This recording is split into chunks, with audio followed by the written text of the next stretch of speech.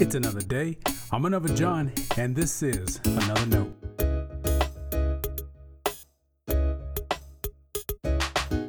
Today's edition of Another Note is titled, It Sounds Backward, but It's the Way to Go. Today's scripture reference is from Genesis chapter 2, verses 1 through 19.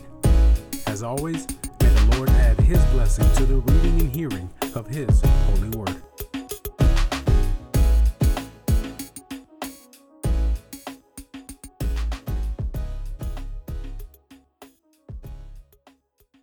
After these things, God tested Abraham. He said to him, Abraham. And he said, Here I am.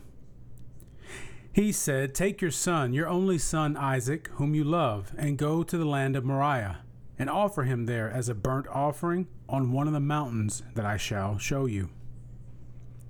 So Abraham rose early in the morning, saddled his donkey, and took 2 of his young men with him, and his son Isaac.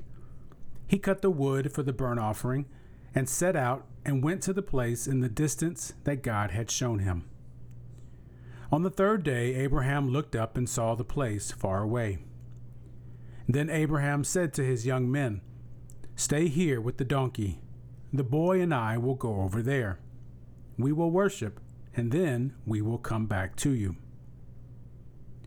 Abraham took the wood of the burnt offering and laid it on his son Isaac, and he himself carried the fire and the knife.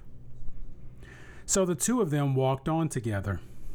Isaac said to his father Abraham, Father. And he said, Here I am, my son. He said, The fire and the wood are here, but where is the lamb for a burnt offering? Abraham said, God himself will provide the lamb for a burnt offering, my son. So the 2 of them walked on together. When they came to the place that God had shown him, Abraham built an altar there and laid the wood in order.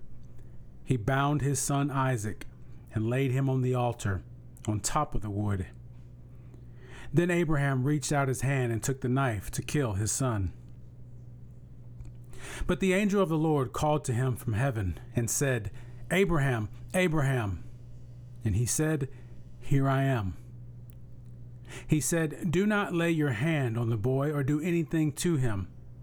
For now I know that you fear God, since you have not withheld your son, your only son, from me.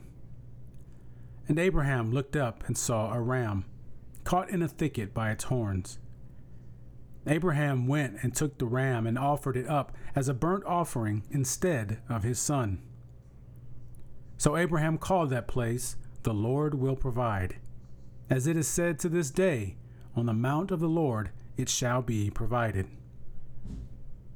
The angel of the Lord called to Abraham a second time from heaven and said, By myself I have sworn, says the Lord, because you have done this and have not withheld your son, your only son, I will indeed bless you, and I will make your offspring as numerous as the stars of heaven and as the sand that is on the seashore. And your offspring shall possess the gate of their enemies, and by your offspring shall all the nations of the earth gain blessing for themselves, because you have obeyed my voice. So Abraham returned to his young men, and they arose and went together to Beersheba, and Abraham lived at Beersheba. This is the word of our Lord. Thanks be to God.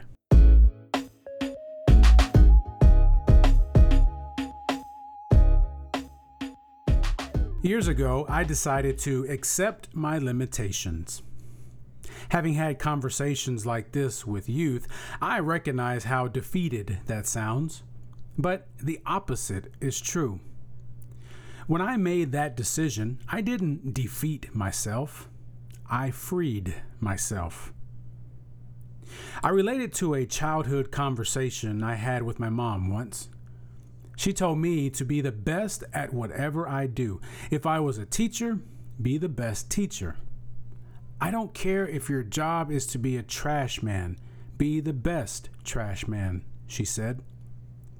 Now, she wasn't telling me to be better than everyone else, be the best over everyone else. She wanted her boy to give all he had to be the best he could be at whatever he set his heart out to do. I can't be better than everyone, but I can be my best. Acknowledging my limitations is always a part of that process. Doing so allows me to recognize what I've already learned and what areas I need to further develop skill and knowledge. Now, I'm not sharing this with you to sound like a life coach or inspirational speaker. I'm doing so to confess to you my inadequacies when it comes to some things of faith. For example, the command to sacrifice Isaac. Scholars label it the Akedah, the Hebrew word for binding. It is one of the more difficult readings in Scripture. And that doesn't mean there isn't a lot that has been said about it. On the contrary, so much thought has been given to this passage that it's a bit overwhelming. What can I add to what brilliant, faithful, and thoughtful people have already said? Limitations. And that doesn't make me a bad Bible teacher. It doesn't make you an inept Bible student if you have nothing new to add either. Knowing our limitations helps us grow. If I thought I had it all figured out, I might not have a need to listen to what others thought about such a passage. I might not even care. When it comes to our walk with God, surrender is key. I must surrender my vanity, surrender my ego, surrender my need to feel as if I need to have all the answers anyway. Surrender is our armament. As much as embracing our limitations sounds backward, professing a call to surrender seems foolish.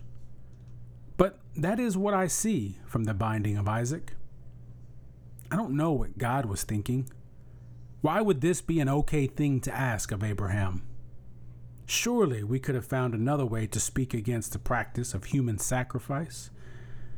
It helps me to focus on Abraham. He surrendered to God. All he could do was obey what God called him to do. And I recognize how foolish that sounds in light of what God actually asked of Abraham. And I know many people do things they say God told them to do that seem just as outlandish. Still, what I'm left with is surrender. We can't become what God has promised us if we aren't willing to surrender the life we think we want. Stay blessed.